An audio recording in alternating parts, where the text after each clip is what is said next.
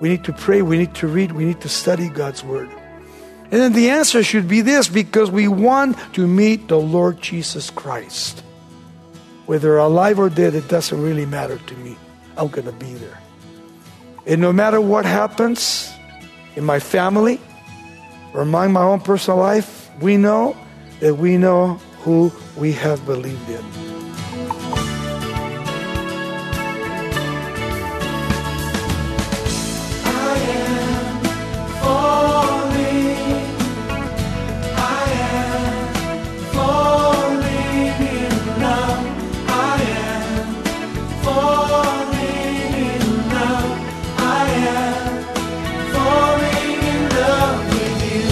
Welcome to Somebody Loves You Radio, the Bible teaching ministry of Raul Ries in Diamond Bar, California. We're glad to have you with us today for our continued focus on raising your children in a household of faith. Today, Raul will challenge you to spend more personal time with God, filling your spirit with His strength and equipping yourself with His truth so you can pour into your loved ones. Stay with us to see that prayer and intentionality are key as you train your kids in God's ways. Let's listen as Raul Ries begins today's study, A Warning to the Family. This morning, I want you guys to go to the book of Romans, chapter 13, verse 11. The Lord gave me this verse, and I'll read it to you here in chapter 13, verse 11. He says, "And do this, knowing the time," underline that, knowing the time, "that now it is high time to awake out of sleep. For now our salvation is nearer than when we first believed." So we see that Paul the Apostle, he's not only coming to the second part of the book of Romans. In the first part, he talks about faith and salvation. Now he comes to chapter 12. He says, "I therefore beseech you, brethren, by the mercies of God, that you present your bodies a living sacrifice, wholly acceptable unto God, which is your reasonable service to God." Reasonable service. And then he says, "Be not conformed to this world, but be transformed by the renewing of your minds." How do we renew our minds? How do we know we are walking with the Lord Jesus Christ? What happens to the next generation when we are gone? Parents, grandparents, great-grandparents, the next generation of young men, young women, getting married, having children. What's going to happen to their children? What's going to happen to your grandchildren, my grandchildren? Today we are living in some of the most incredible days: drugs, war, alcohol, homosexuality, lesbianism, terrorism, and so many other things that we can talk about this morning. But as God's children, do you know God's Word? Do you know God's Word? Your children come along and say, "Mom, Dad, can you share the scripture with me?" They're going to Sunday school, and they'll say, "Well, what does the scripture mean?" To their mother and father, well, you go, "Whoa, I don't know." Well, as parents, we need to read the Word of God. We need to study God's Word. Because not only you have children, you're going to have grandchildren. And when you come to a teaching church, we need to know the scriptures.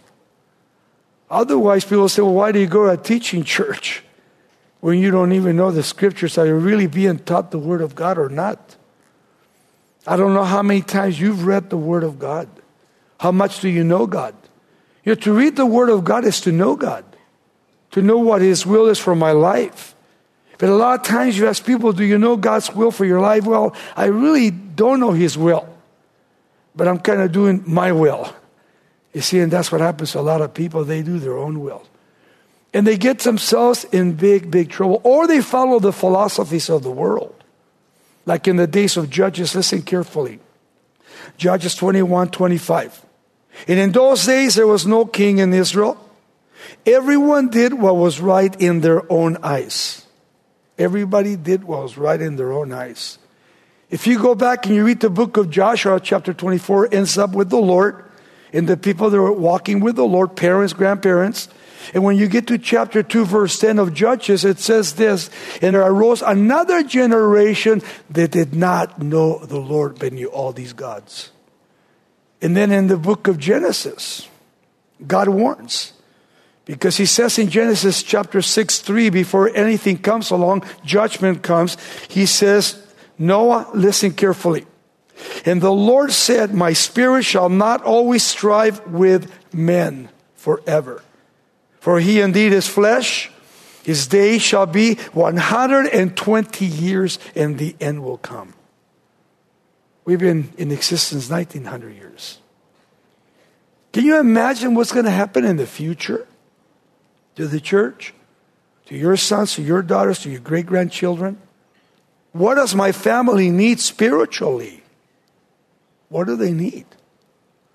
To give answers to your children. The parents are praying together. They're reading together. They're getting to know God intimately. And kids see that, and they'll know God intimately too. They'll know Him. And that's what my wife and I, when I got saved, she was part of the prayer group praying for me. But when my children were born, immediately we started teaching them how to read and how to pray and how to seek God, but also how to give to God. We taught them all that. And you know what? Even though my kids went away, they still gave to God. That what I have belongs to God. It doesn't belong to me. Who gave you life? You ever go to bed at night? You're sitting there, you're going to go to bed, you don't pray, you don't do anything. How do you know you're going to wake up? We live by faith, right?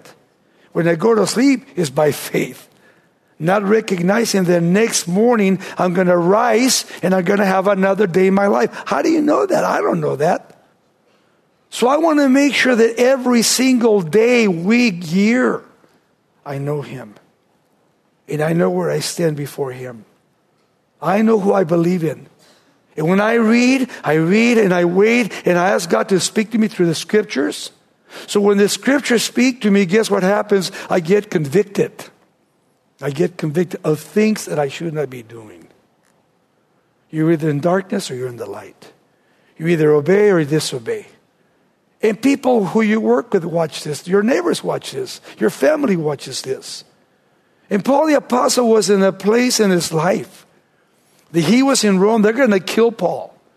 He's going to be beheaded. And he writes this great book of Romans so that people can understand, hey, Christians are saved by faith, not by works. And then this is the way from chapter 12 to chapter 16. This is the way you're supposed to live. Once you know God, this is the way you live for God. The book of Ephesians is the same way. The first 3 chapters, it tells you who you are in Christ. And once you know Christ, in chapter 4, 5, and 6, he says, now that you know Him, this is the way you should live for Him. We should read those books. We should read the whole Bible and see what the Word of God says. God wants to use your life. God wants to use my life. I want to make sure what Paul said here in verse 11, and do this knowing the time. I'm looking at time. Chronos, I'm looking at time. How long I've been a Christian, my wife, all these things, because we live among time. Minutes, seconds, hours, days, years, months, all these things. How do you know you're going to be here next Sunday morning? You got to get to know Him intimately, personally. I watch people die every week, and it's so sad when you see someone that doesn't know Christ. But on the other side, those that really know Christ and they've been reading the Word of God, kind of weird, they start quoting Scriptures. Because they know God. They know God's Word. Everybody knows John 3:16. That's no problem. But what about 2 Corinthians 5:17? What about 1 John chapter 5, verse 2? All these Scriptures that are going to help you, they're going to assist you to be a Christian, to be a believer in Jesus Christ.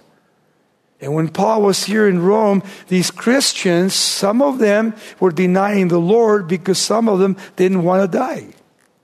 They didn't want to be thrown to the lions. They didn't want to be crucified. They didn't want to be tortured and then set on fire. So they gave up their faith.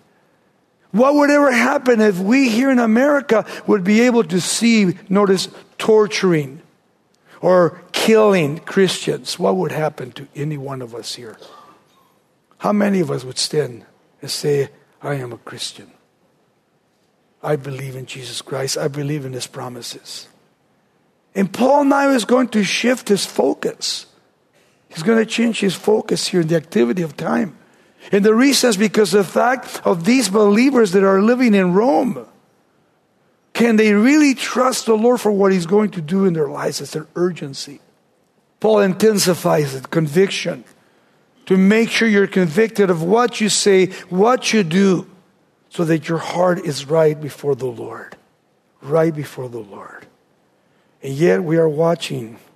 In 1 Thessalonians 5:1 he says, but concerning the times and the seasons, brethren, speaking to Christians, you have no need that I should write to you. For you yourselves know perfectly that the day of the Lord is so comes as a thief in the night. Paul says, I don't have to tell you because you read the Bible. For when they say peace and safety, then sudden destruction comes upon them, as labor upon nurse a pregnant woman, and they shall not escape. But you, brethren, are not in darkness, so that this day should overtake you as a thief. Take you as a thief. We should never have that day overtake us as a thief. We know Him intimately.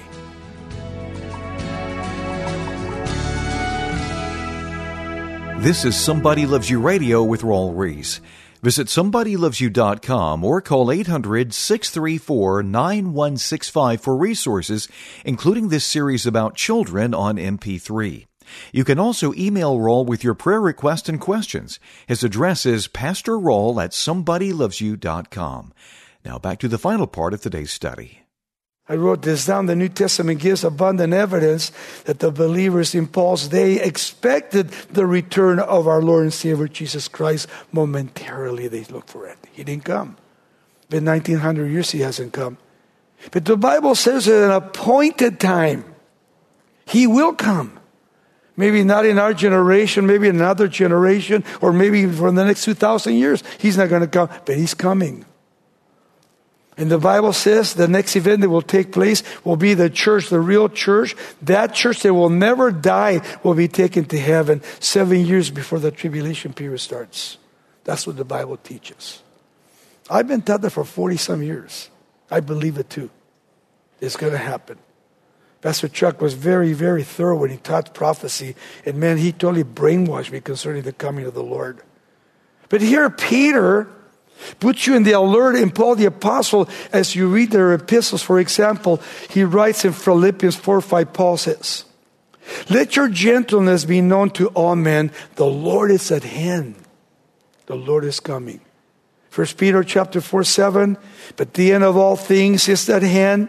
Therefore, because of this, Christians, be serious and watchful in your prayers. The word watchful, it means to be alert in your prayers. What are you praying for? How are you praying? We need to pray, we need to read, we need to study God's Word. And then the answer should be this, because we want to meet the Lord Jesus Christ. Whether alive or dead, it doesn't really matter to me. I'm going to be there. I know in whom I have believed. I know who my Savior is. And no matter what happens in my family or among my own personal life, we know who we have believed in. And it's real sad when you have children, teenagers, young adults that are not walking with God and they've grown up in the church. Very sad. It's painful to parents. They feel like a failure. But we need to understand that the enemy, Satan, his demons, not only are going after you, but they're going after your children. This is why your children, when you see them bummed out or whatever, you should say, son, daughter, can I pray for you, my son? Just pray with them. You'll blow your mind. That brings comfort. For you guys as parents here, grandparents, I pray for you because I know that some of you are hurting deeply in your hearts for your families. And we want your families to be comforted. We want them to know Jesus Christ as their Lord and Savior. And I like what we see in Matthew chapter 5:13, because Jesus now, He talks about the light, that we are the light of the world. We are light. If we turn out these lights, we'd be in darkness. We used to be in darkness, remember? In darkness, we couldn't see. We thought we saw, but we couldn't see. But once that light was turned on, wow, we could see everything before us. Behind us, in front of us, to the left, to the right, even to the floor. And Jesus goes on to say this in verse 13. You are the salt of the earth, but if the salt loses its flavor, how shall it be seasoned? If then good for nothing, but to be thrown out and trampled under the foot of men. Salt. When you have a hospital, you cut yourself. You take salt and you put it on your wound and it heals it. In those days, they had no refrigerator, so they killed their cows, whatever, and then they would salt the cows on the meat so it wouldn't spoil. See, we have all the modern technology today. And so a lot of times we don't understand what the Scripture's saying here. But then also we have the witness of families, friends, church affiliations. And then he goes on to say, Jesus in Matthew 5:14, you are the light of the world. Salt, light. A city is set on a hill that cannot be hidden because light always shows. You can see it in the darkness. Jesus said, don't you know that you are not only the salt of the world, but you're actually a light set on a hill for everybody to see? That's what Jesus said. Here in 5:14, he says, you are the light of the world, a city that is set on a hill that cannot be hidden, nor they light a lamp and put it under their basket, but a lampstand for everybody to see. And it gives light to all who are in the house. Let your light so shine before men that they may see your good works and glorify your Father in heaven. We're not to satisfy people, we're to satisfy the Lord. I want to be a witness to the Lord. But as I am a witness to the Lord, I am a witness to people too, because they see my Christianity.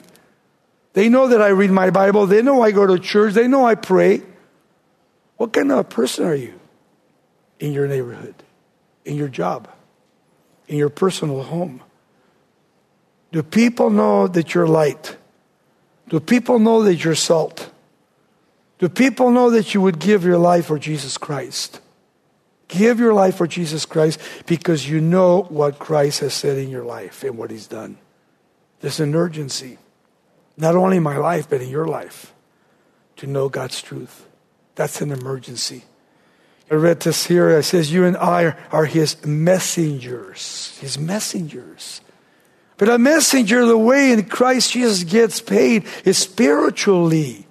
We are messengers to take the word of God to people. But listen, you can't take the word of God to people. If you're not living right for God, how can you take the message and be a messenger of Jesus Christ as Lord and Savior? We need to look at our lives. We need to make sure that people see Christ in my life. And I believe that nothing happens by coincidence. Nothing. Everything happens according to God's divine will. You see, how many times has God spared your life to be diligent to his grace and mercies that he's given to you?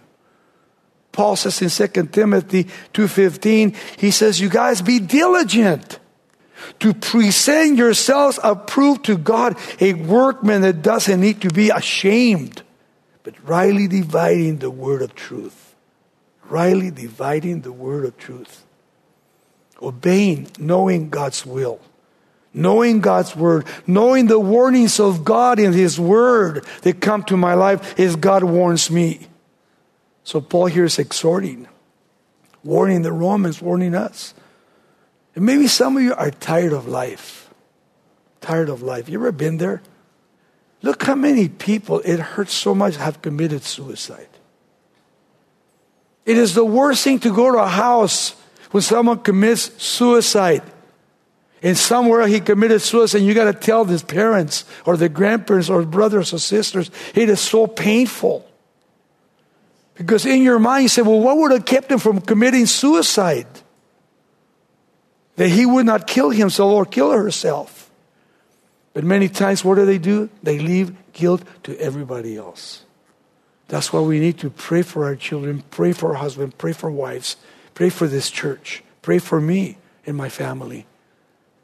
Because God loves us so much that He gave His Son for all of us here.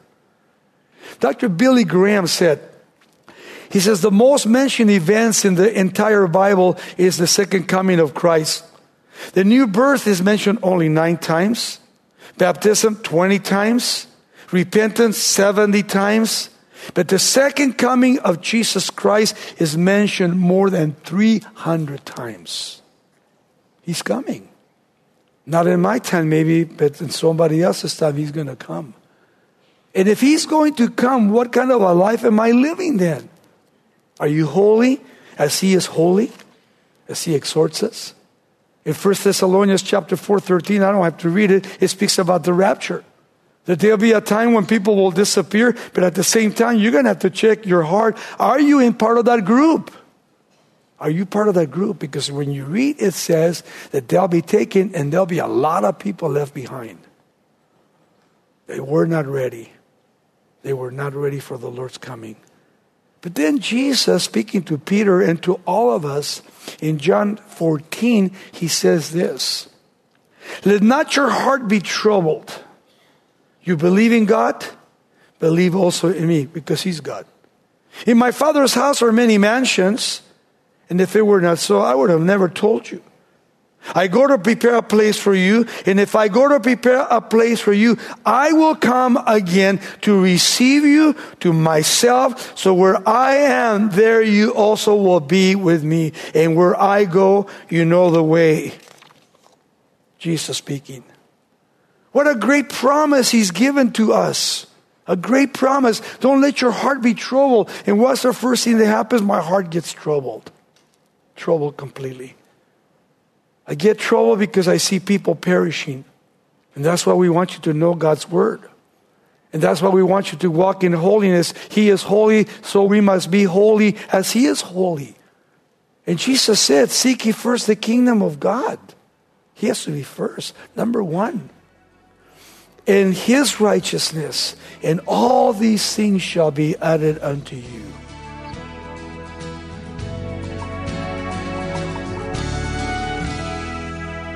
Life is busy, so it's good to be reminded to prioritize daily time with the Lord, both for yourself and for your children.